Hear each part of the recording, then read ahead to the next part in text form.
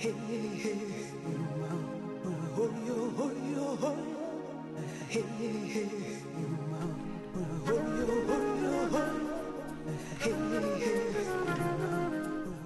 morning. I'm your host, Claudia Shamba, welcoming you to the April 23rd, 2019 edition of Ask a Leader. Among other things we keep tabs on is the national popular vote guaranteeing the presidency to the candidate receiving the most popular votes across 50 states and D.C. Update: the tally is 189 electoral votes, 81 votes shy of those needed. Nevada State Senate will hear a bill tomorrow. Oregon Senate recently passed a motion through, and lots going on for sure. As for today, we'll devote the whole hour to Ben Leffel, who is a PhD candidate at UCI, leveraging influence of city leadership into the international arena. We'll be right back after a brief station break. Don't go away.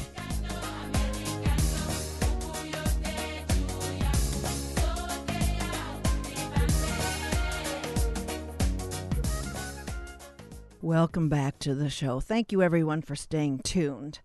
My guest for the full hour is Benjamin Leffel, PhD candidate in the Department of Sociology at UCI, leveraging influence of city leadership into the international arena. He completed his Bachelor's of Arts in Political Science at Otterbein University in Ohio and his MA in International Affairs from the School of International Service at the American University. His research on city diplomacy, transnational networks, global climate finance, and relations with China has been published in journals such as the Hague Journal of Diplomacy. He's also done research work with the Clinton State Department and British Government Office for Science. Among the grants he's been awarded are National Science Foundation PhD Dissertation Research Improvement Grant, Kugelman Citizenship Peacebuilding Research Fellowship, UCI Innovative Learning Technology Initiative, and Long U.S.-China Institute Research Grant. He speaks Mandarin. Along with things, we will conduct this whole interview in English. Whenever I run into Ben at conference or workshop, he's always presenting a button-down analysis to illustrate a worthy new point. And as I thought of that, and then at the LA Times Book Festival, I saw this T-shirt emblazoned with the slogan, "Love locally, act globally." Ben joins me in studio. Welcome to Ask a Leader, Ben Leffel. Well, thank you for having me. Lovely to be here. It's good to have you. We've been planning on this for like about 3 months or longer, I think. I'd like for you, Ben, to lay out the path you followed that brought you to these illustrious enterprises. Well, cities are making promises, commitments around the world. The thing on which long-term human survival rests is reducing greenhouse gas emissions. And most emissions come from cities.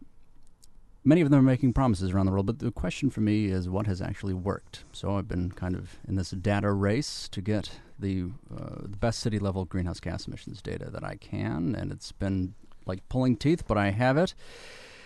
And it seems thus far the ability for cities to reduce greenhouse gas emissions seems to be a matter of climate policy, access to climate finance, loans from international banks, access to expertise. And it's actually access to expertise that is one of the things which started in Irvine is one of my variables. And I actually brought some hard copies with me of ICLE, which is... What does ICLE stand for? We're going to talk about that later, but you cannot find it, not even on their website. What is it? Because it's in some Dutch or German language, ICLE? Not at all. It's global. But ICLE, what does it stand for? International Council for Local Environmental Initiatives. Okay. But they changed.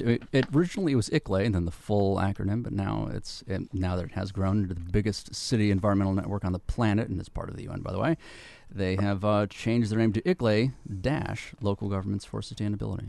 And we're going to talk about them as we talk. We're going to do sort of the chronological way of these disclosures about the kind of capacity that municipal entities have in leveraging global outcomes. So is in your dissertation exactly, it's entitled Sociology of Global Urban Climate Change Mitigation. Well, I'm asking what is necessary for and what has worked for cities around the world to reduce greenhouse gas emissions. I mean, there's no such thing really as national emissions. That's just a spatial aggregation. And really, the closest to the actual source is cities. That's where most of the emissions come from. And so I'm measuring a handful of things. I put together at this point the largest climate finance database that I know to exist. I'm working with the UN's Cities Climate Finance Leadership Alliance, and gathering yet more data and asking, okay, well, for the loan finance and also the carbon markets, which is the carbon market being the world's grand experiment in seeing if we can turn emissions reduction into a profit opportunity. Does it really work? Well, thus far, much to the surprise of no one, I'm sure, not really. Other things seem to work, but access to expertise as well. When cities join transnational city networks like ICLEI, which started in Irvine, we'll talk more about that. Yes, we will. And the presence of environmental management consultancies seems to be very associated with emissions reduction. That's interesting because 100 of those are in Irvine. Wow. Is it because a lot of in cities where there's a big environmental industry is where a lot of emissions seem to be going down, like an agglomeration effect? It could be, and so the question there is it because of the presence of that expertise, or is it simply because money's being made on environmental services? I might place my tentatively on the latter. On the latter, not because of cynicism. I think it's practical, but that that's for the qualitative portion of my dissertation. So when I've gone beyond the numbers and dig into what's going on the ground, we will see. And I like what you're saying about how you're organizing this. It's a more honest way of looking at it. Usually people pit nation against nation for CO2 emissions when it's the market. It's consumers from other countries are driving those carbon emissions in another country. So we own what's being belched out of the Chinese pipes.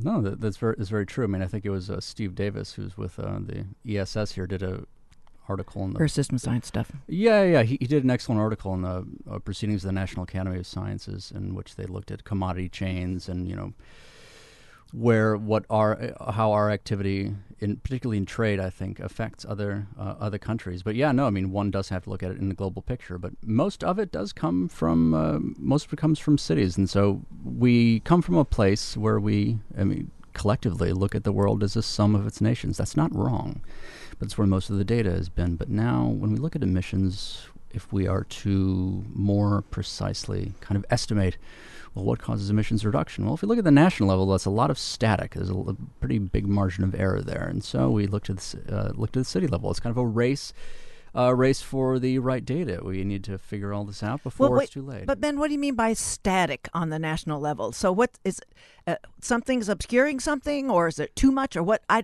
break that down a little bit on the national level, so we can look around that. So the outcome everyone is interested in is reductions. And if I had a dry erase board here, that would be great, but I don't. There's just vinyl and CDs everywhere. But here's a way that I would put it. The national level, where everyone is interested in at the point at which that nations reduce. Okay, they've been increasing. Here's a graph in the air, and whether we're going to. We were tapering, and now we're going back up. Okay, and so when the emissions levels at the national level go down, okay, well, why does that happen? If we try to use an econometric approach to say, okay, well, manufacturing did this, and then exports did that, and income rose, etc. Well, the problem is, and I show in my dissertation, is that obscures a lot of variation happening at the lower levels, even at the provincial, state level, the city level. Some provinces, some states are going up, some cities are going, some in China and the U.S., I show that, okay, well, some states are going up over time, but there are cities that are reducing emissions over time. Well, then why, if you're going to really study what causes emissions to reduce, you have to put it as close under your microscope as possible. And so you can turn it off. Well, right, but you can also accurately estimate. Well, you have to look at the pollution source geometry. It has to be as granular as possible, and so that's what I do. And with that, I find, okay, precisely where are the emissions reductions occurring? And that's the area that I put under my microscope. Wow. So the Center for Innovative Diplomacy and its Municipal Foreign Policy Bulletin was the first global computer network for peace activists and the first book on the U.S. Soviet citizen diplomacy. Talk about the forward thinking. It was in the 80s. I don't think it predates that. Is it the 80s into like 91 is when it closed out. Talk about, Ben, how it channeled the talent and the optimism, with this, especially with the respect to environmental concerns. Okay, well, it was early 1980s. The world was, well, particularly in the U.S., many people were fearing nuclear annihilation. This was after Vietnam, so that many people had a lot of protest and activism under their belts. And when the Reagan administration was doing many things that many Americans felt to be wrong, including giving only a slap on the wrist to the South African regime for implementing apartheid policies, for the arms race, and for other things. Well, let me put it this way. Okay. There was a center that started in Palo Alto and moved to Irvine to keep a long story short. Larry Agron, who was the former mayor of Irvine, teamed up with Michael Schumann, who was a similarly activist Stanford-trained lawyer, grew the Center for Innovative Diplomacy. This was a network that grew to about 5,000 local officials and activists and others around the country. And so they galvanized support for sanctuary cities, sister cities with the Soviet Union for people-to-people purposes, intervening in Central America where Reagan was fighting a civil war, or where he caused a civil war, and there was death in the streets. Sanctuary cities for the refugees fleeing from those areas, divesting from we can hear lots of analogies with the ongoing now. So, but that was in the works then. There was an infrastructure they were beginning to set up to deal with how cities could react to those. That's right, and they threats. And they published the Bulletin of Municipal Foreign Policy, which was essentially with all of those different city officials telling their stories. Here's how we did it. Here's a policy ordinance. Here's the legal trouble that we're in from the federal government. The federal government is threatening to withhold our transportation funds, et cetera, for doing these things. And here's why we're doing them. Those things were published in that. And so Larry and we had all of those digitized for the first time, made available in the Center for Innovative Diplomacy digital archive. So then the interesting timing. We'll talk about where the parallels are opening up again. But it closed out in 91, and it's a remarkable kind of an archive. And I don't know when you've been working with Larry Agron in different capacities, but you saw that archive and you thought, we need this to be available to everybody, because you saw the potential in showing this has been done before. We need to do this. Not hitting the ground running. We need to be speeding to make up for lost time since 91, because it outlined all the things, the threats that we're talking about presently. So, well, let's talk a little bit about the content, the composition, the extent to how would a city be involved? There's no city too small to be involved in this, and it was throughout the whole country. Yeah, there's no city. There's no city at all too small. The list of the cities that were involved they're in the archive, and it's just a Google search away. But it is now, and that's great. But for any city that that had concerned citizens, that wanted to end the arms race, that wanted to make right the norms that the Reagan administration was violating at the time. It was globalization. They were able to intervene, and much more so today. But no city too small. So the norms. Will you want to talk a little bit about those norms? Absolutely no. This is the point in the article I wrote in the Hague Journal of Diplomacy. That is, when we tend to expect nations, the national governments, to enforce norms, human rights, security, racial equality. But what happens when they fail? And what happens when they fail in a democracy, particularly one in the 80s, which many people were fresh from the Vietnam protests? Many Americans looked on. They saw that the Reagan administration had essentially had funded anti-communist forces in the Central America, but that their own federal government, as a result, was responsible for death in the streets in those countries. That was a violation of human rights and a violation of the norm of, let's say, racial equality. Well, the Reagan administration only gave a slap on the wrist to South Africa. Didn't really do anything about it. So what do cities do? Here are the norms. And, as part of sociological theory is, world society theory. It's something of interest to this. But if in some cases the nations fail to enforce those norms, cities will intervene. This is precisely what they did. They came in, independently of the nation state, and in direct defiance, and even at the threat. And they said, arms race? Okay, well, nuclear-free zones. How about that? We have our zoning power. They did that, and so, despite the fear of reprisals from the federal government, they still they still fought back. They intervened directly in foreign affairs so that they may enforce those norms and make better the world for themselves. Since the national government, which is supposed to be doing that kind of thing, was not. Well, Ben, is it fair to say that what some of this municipal leadership was doing was sort of spreading out what was a selective application of human rights, but making human rights applicable in regardless of what was the society governed by, what kind of system?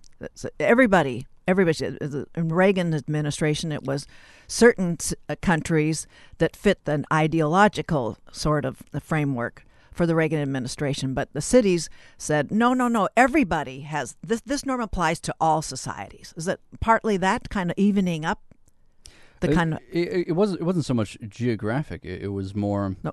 It was more the Pottery Barn rule. You broke it, you bought it. Well, the Reagan administration broke, so to speak.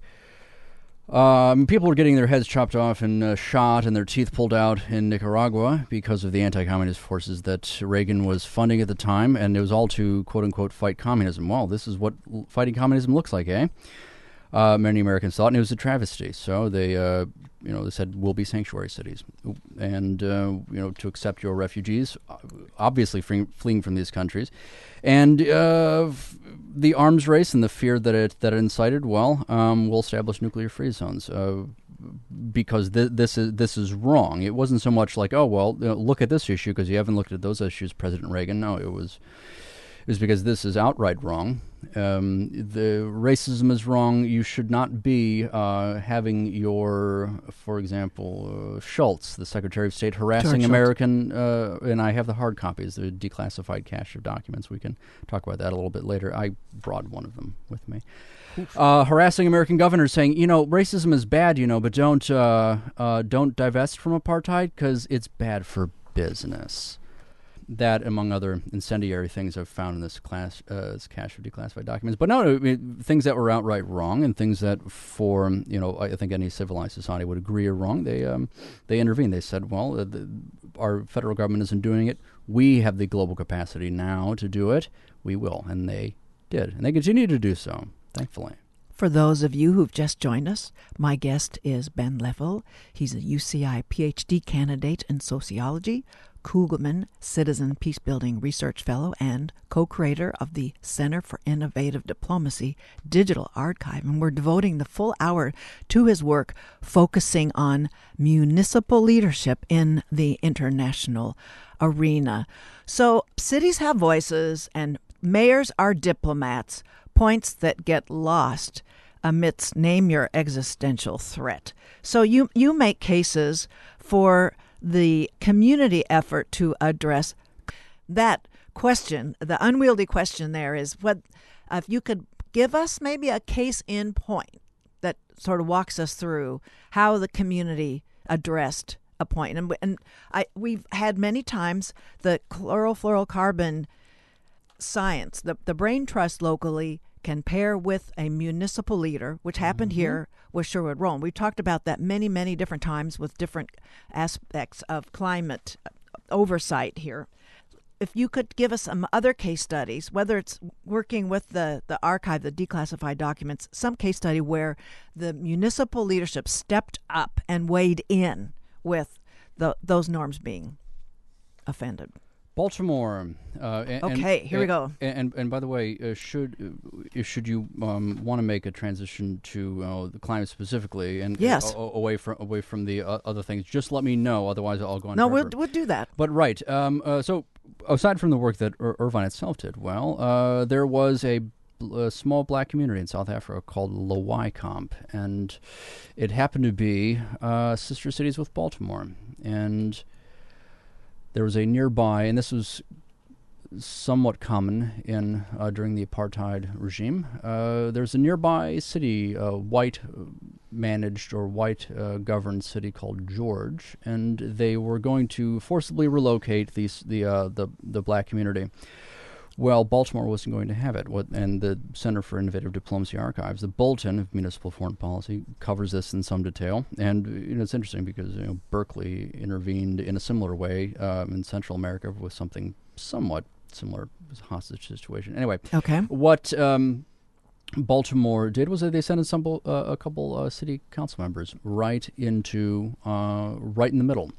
So, well, it's their sister city, and so what they let's negotiate, and they did, and it was an historic thing. City officials that were negotiating directly with a foreign city government on a territorial matter, and they used international pressure to affect exactly the outcome they wanted. They saved their sister city, the small black community, from being forcibly relocated.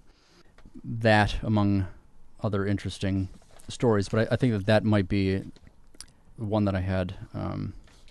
Well, that illustrates a great point, because we can all think of sister city sorts of institutions all around the country, wherever we're from, and it used to be a pretty robust program here, and there were some complications that unraveled, and leadership is a fickle thing. It can come and it can go, but somehow you're illustrating, though, it's a very good point with Baltimore, that how that sister city had enough of a familiarity with what was going on in the ground in that township or the municipality in South Africa to turn that whole thing around. And where is the press that in the bulletin of Municipal Foreign Policy, what press covered that?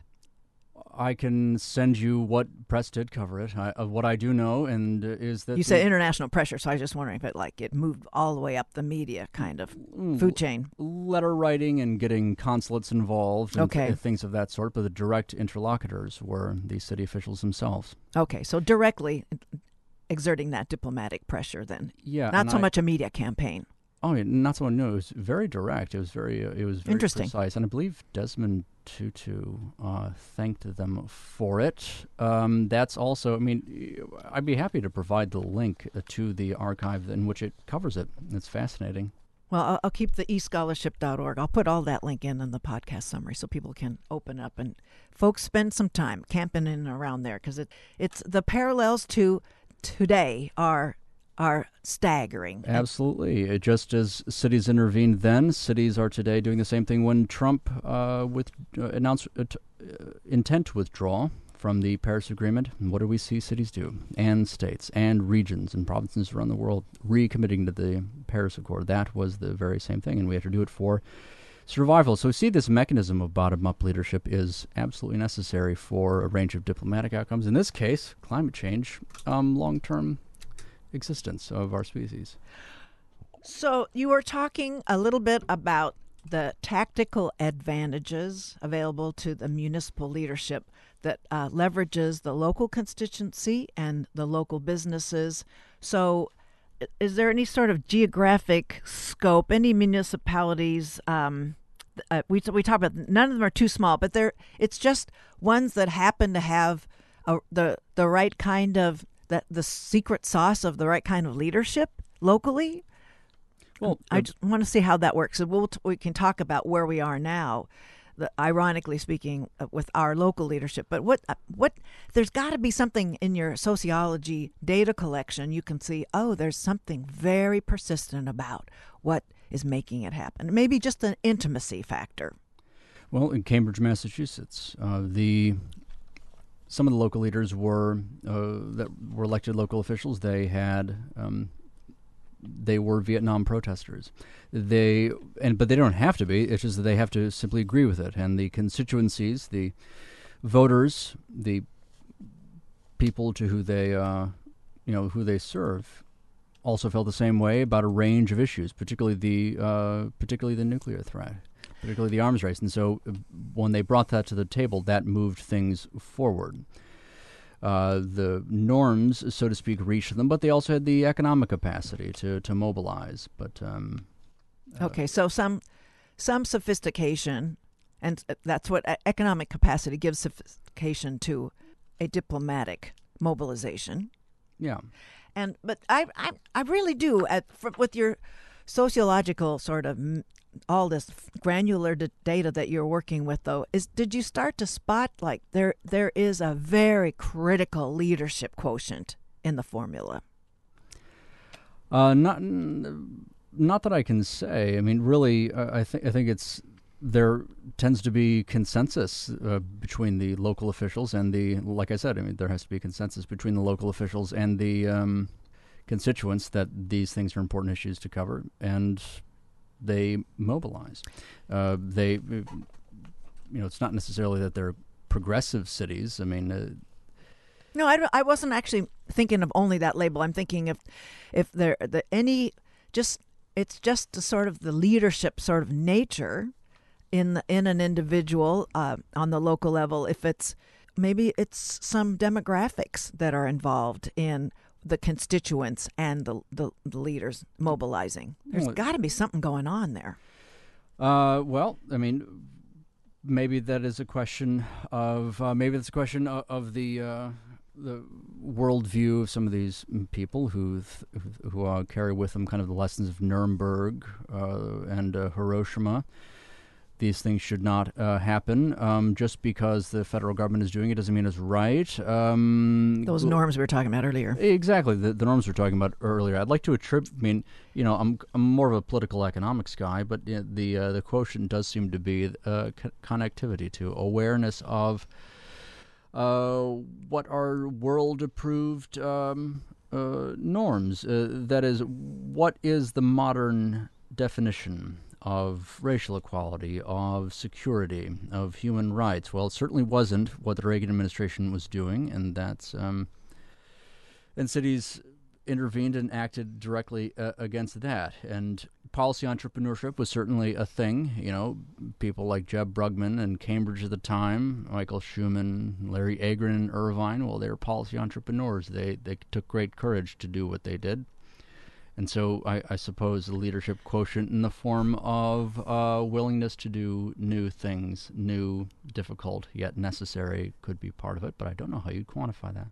Okay, so without trying to put you on the spot, I have it's a very sort of a kind of a general kind of way, analogy I'd like to perhaps understand what makes that leadership and it's the constituency move on and mobilize in these ways to supporting the norms.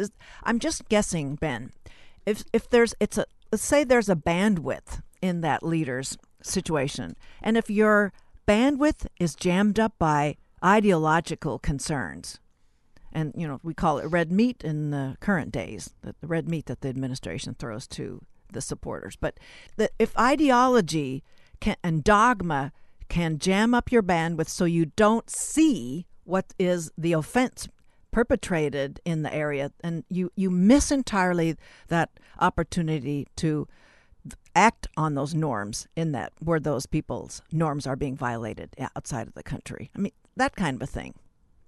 That capacity. If the bandwidth is overloaded with this kind of constant sort of, the Red Scare and all that kind of thing, you miss the violence in the streets in Guatemala and Honduras and Costa Rica and Nicaragua or in the Middle East. You're focusing on that constant sort of ideological mantra. If you're not concentrating, you have an opportunity to see broadly, that you have a capacity to see what is being perpetrated against those human beings in those societies. More of a social networks question, I suppose. After all, many of the cities that became aware, local officials that became aware of these issues they housed missionaries, Catholic missionaries coming back from those countries. They housed the churches of the missionaries who made mission to Nicaragua and elsewhere, who brought back the stories of these things happening. And so it wasn't just local officials, and it wasn't just your ordinary citizen. It was also communities of faith, particularly in Central America. For people animate that geography of events, and it's individual people who, for one reason or another, were connected to it. It could be businesses that were, seeing what was going on in South Africa at the time and thought, "Oh, this is unacceptable." It could part of it's the press. I mean, some of it is a bit overdetermined. There are many different and not necessarily uniform causes, but it is something of a social networks question of who brings the information and when, but that does kind of activate those conditions, I think. Okay. And diplomacy, do you distinguish that from activism, or is activism an ingredient of the diplomacy? Well, how global how global is your activism, right? How global is it? How partnered with governments is it? You put the more so to both of those questions, the more diplomatic it becomes. I mean, the globalization sort of enables both and kind of blurs that line in the same way that cities were not traditional actors in foreign affairs, but they're increasingly becoming more so. Well, activists and activism is becoming a bit more diplomatic in nature as it involves the polity of both countries, both locales across international borders. Complex times. Those traditional lines are blurring. So, Ben, the polity and the municipal diplomacy, does the more the leadership exerted on the municipal level, you see a feedback loop into the local constituency, the local business sector, to be involved more in where that municipal diplomacy is being leveraged? I mean, the more they're involved, the more constituents understand their role in supporting that broader cause.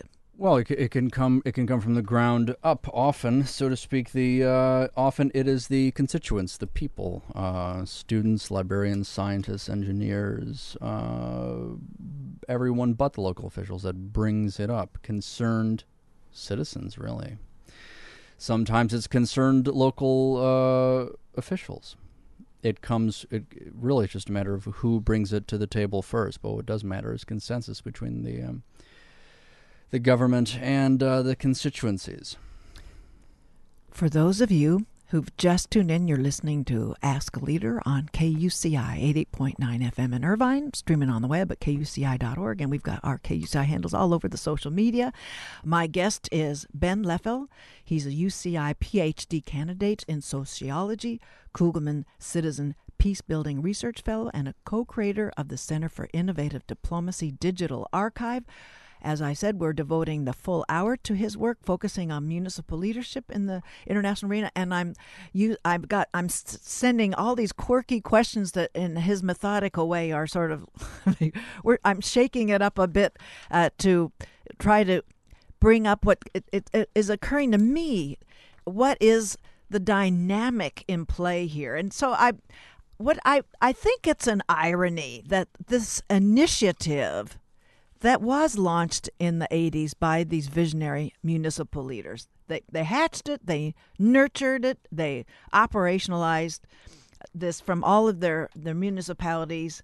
The lead by a council Now, in where we had some of those initiatives before, the current council with which we are dealing here in Irvine, I can say from watching this since the early 90s, I can see where there is no vision. It's kind of skating off of institutions formed by their visionary predecessors.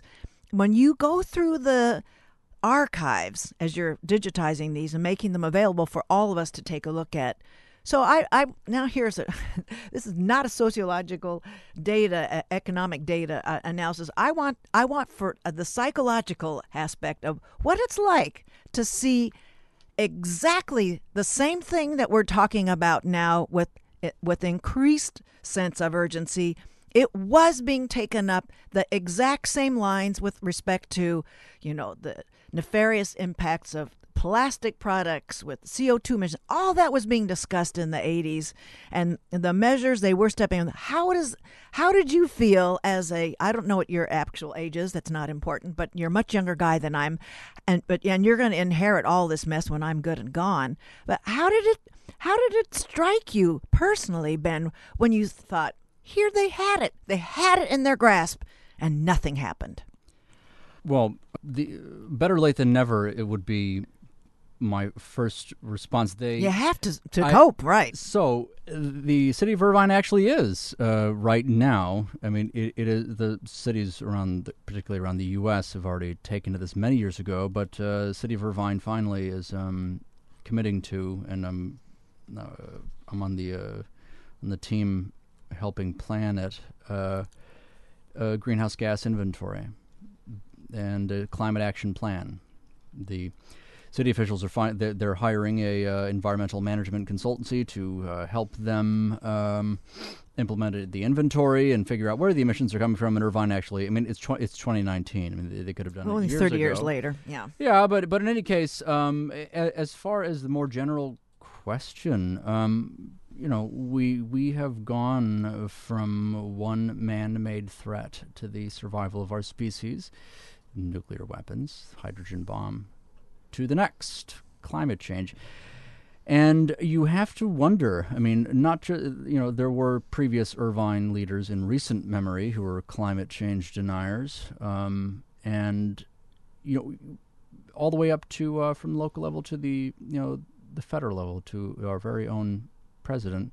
You have to wonder how differently Reagan would be remembered if he were to have said, well, the Soviets, they don't have nuclear weapons. It's fake news. It's a Chinese hoax. Yet that's precisely the equivalent we have in the White House today. And just so the record's perfectly clear, if we fail to reduce emissions and the world rises in temperature 2 degrees Celsius above pre-industrial levels, well, we will have, among many other things, storms of a strength for which there is no amount of federal emergency response funding in this country, or any other for that matter, that will protect against or rebuild from the damage that will be incurred. And if we really fail and we get to 4 degrees Celsius above pre-industrial levels, well, it's game over for human civilization. Global famine,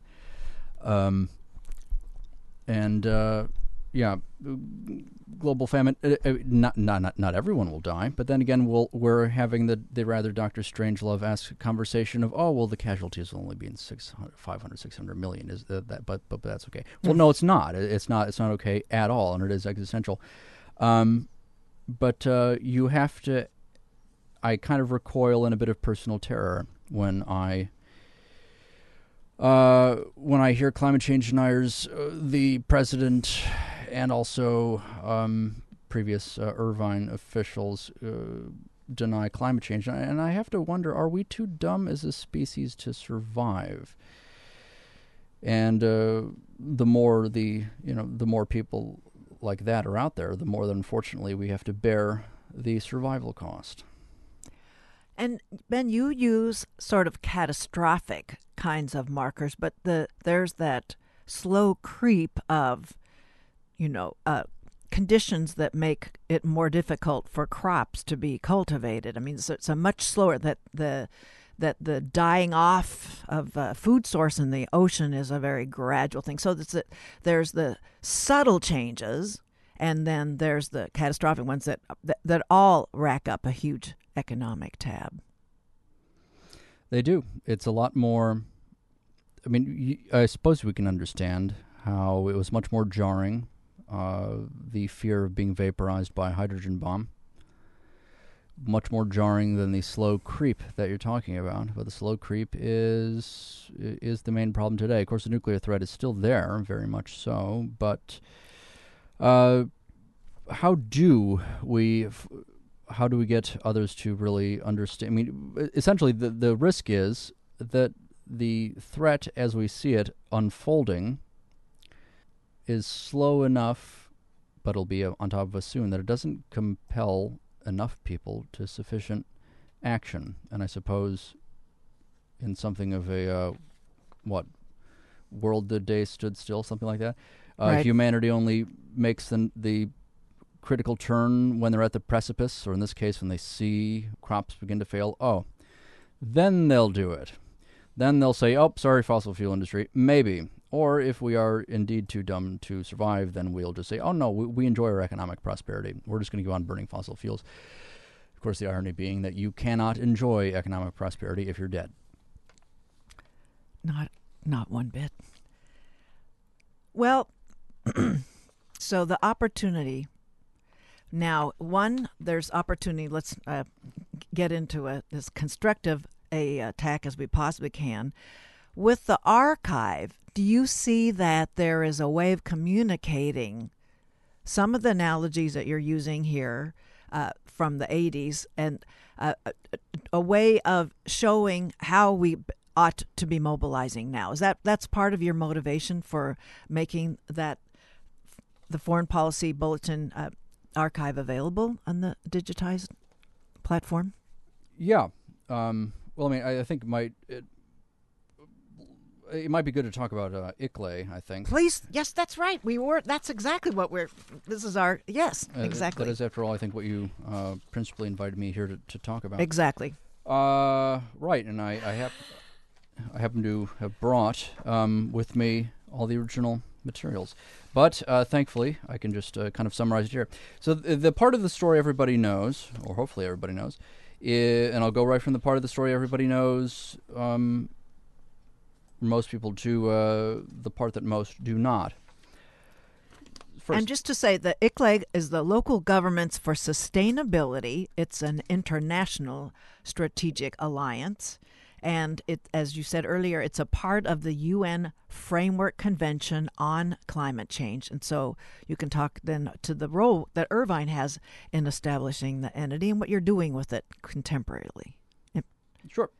Okay. Part of the story that everyone or most people know is that mid-1970s, Sherry Rowland discovered... Oh, wait. Sherry Rowland and his graduate student researcher, Marlene Molina, yep. Because, after all, we grad students are part of the scientific discovery process, lest we forget. But we have talked about the CFC. Right. And so they... Analogies. Right. So they... It takes about a year, over a decade for the nations of the world to come together and say, okay, CFCs, from the top down, we'll ban them so that we can save the planet. Well, that was by 1987. And 1989 rolls around, a few years pass, and Irvine Mayor Larry Agron looks on with a decade of very innovative activism and innovative diplomacy under his belt, and determines, this isn't going quickly enough. So what he does is he does a few things. First, and many people are aware of this, Irvine becomes the first city in the U.S. to implement a CFC ban. And then he also teams up with Sherry Rowland himself. They join together at the Beckman Center in what was called the North American Stratospheric Protection Accord, SPA. This is all in the archives. Tomorrow, actually, myself and some students are going to digitize this officially, so it'll be out very soon. We can all see it. Yeah, but and they did a few things at this accord. And what they did was they brought together several American officials and Canadian officials, local officials. The idea being they could implement the Montreal Protocol from the bottom up because the nations needed help, and they pledged to do that, to implement Irvine-style CFC bans. They also pledged to add to the current global governance framework. Why not have an international secretariat of city governments that cooperate horizontally with one another in kind of a network fashion, irrespective of national boundaries, independently from the national governments, and share knowledge and resources so that they may tackle not just banning CFCs and sharing knowledge of how to do it, but also a range of environmental problems. And they did that. And so how are we going to do it? We don't know exactly how, but we'll figure it out. International Secretariat, right? Well, it took maybe about a year before the UN heard about this. UNEP, UN Environmental Program, and they extended an invitation. They said, we like this idea. And that's a fast reaction. Only a year. I mean, for the UN, I guess, but I suppose when it's important enough, the bureaucracies actually do something. And all of those things are in this, in this that I brought here today. But they said, come to the UN, come to New York. We will provide for you in the kind of a World Congress of local sustainable governance, 200 local government officials from around the world, and we will give life to that idea. And so the Irvine leaders, Larry Agron, Michael Schumann, Jeb Brugman, who now works with 100 Resilient Cities and was the one of the first secretaries general of ICLEI. He was kind of the mastermind behind it. They went to the UN, and 200 local officials gathered, and they launched what was called. They called it this. What will we call this international secretariat? Let's call it the International Council for Local Environmental Initiatives, and so it was, and cities from around the world joined it. How to ban CFCs, how to reduce CO2, how to do a range of things, and it grew to today to become the largest global environmental city network on the planet.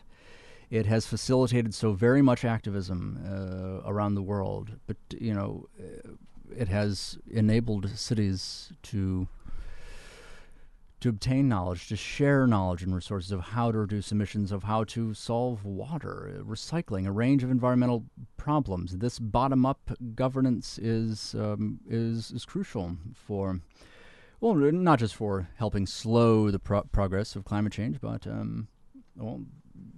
improving life across this is kind of the horizontalization of global governance. It's a fascinating thing, and the thing is that it is today part of the UN. It has ICLEI has ushered in cities into dialogue with formal, traditional, nation-state and supranational UN structures and global governance. That started in Irvine.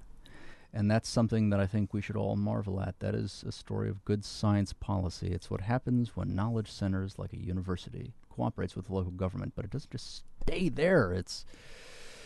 In this case, it reached all around the world. So you mentioned in the very beginning about the proximity of the research in municipal leadership to advance an activation, in this case for stemming global climate change. So it's Sherwood Rowland. I think he also embodied that reassessing his role. He was not a conventional researcher. So maybe in this opportunity that he hatched with a very opportunistic, as you said, a municipal entrepreneur, that was Larry Agron, that they both saw roles that they wouldn't have envisioned before, and that Sherwood Rowland led as a tireless advocate for not just the ozone depletion situation, but generally in climate change, so that other researchers dealing with their municipal leadership could see in that model that what they could activate for their respective leaders. So it seems like horizontalization of this global influence is really, those examples are right here in Irvine.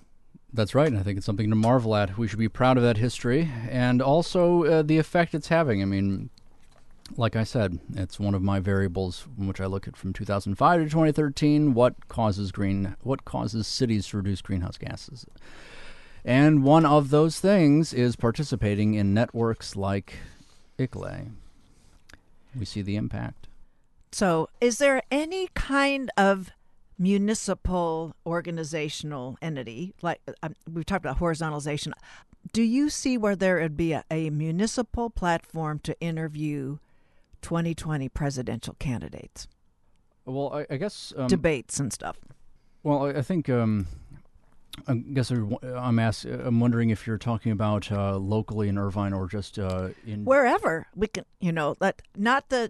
We're not going to bring up like the U.S. Mayor's Conference, but it's just if there is ICLEI's an international organization, but if there is a municipal kind of group that could be the platform to challenge presidential candidates to a debate to talk about very specific fixes. I like it a lot. I love that idea. I don't know specifically which one. Well, let's try it. Let's work on that. Yeah. Okay. Yeah. I know you got a dissertation finished for next year. Yeah. Right. I might make a plug for anyone who's interested in kind of following exemplars today. So Eric Garcetti, yes, L.A. mayor, he hired Nina Hishigian, who is a brilliant practitioner. She as the first vice mayor for international affairs for the city of Los Angeles. She recently wrote an article in Foreign Policy called "Cities Will Determine the Future of Diplomacy." She put it was wonderfully astute. Anyone interested in this subject ought follow her career with great interest. I know that I do. I think that's one thing I wanted to make sure that I said. Last thing, I might make mention. I have a letter from here from my cache of declassified documents from Bernie Sanders to President Reagan. Dated October 26, 1982. Essentially, it was a critique of the arms race, but precisely the same, I think, with regard to climate change, the same critique could be leveled. Dear President Reagan, he talks about at a time when the United States is spending X number of $1 billion on the military, it's imperatively a major change. He closes, for centuries, the human race is engaged in the insanity of war. Unfortunately, with the advent of nuclear weapons, we do not have centuries more to figure out how to end war. At most, we have a few years. Please think courageously and boldly. The survival of humanity is in your hands. Yours, Bernard Sanders. That same advice, that same boldness and courageous leadership, the same astuteness that is needed. That is a point that needs to be repeated today to the president. That's a point that everyone needs to understand. Those are the stakes. And that is, I would hope that same wisdom would be brought up to presidential candidates as they debate for 2020, and that they are also challenged to say, well, city leadership is critical. Multi-level governance is critical to solve this problem. It cannot be just top-down, and that's all of what we talked about today. It's multi-level, and to get those global, national outcomes, it's local. It's not just top-down, bottom-up as well. So that's, I suppose, my message in a nutshell.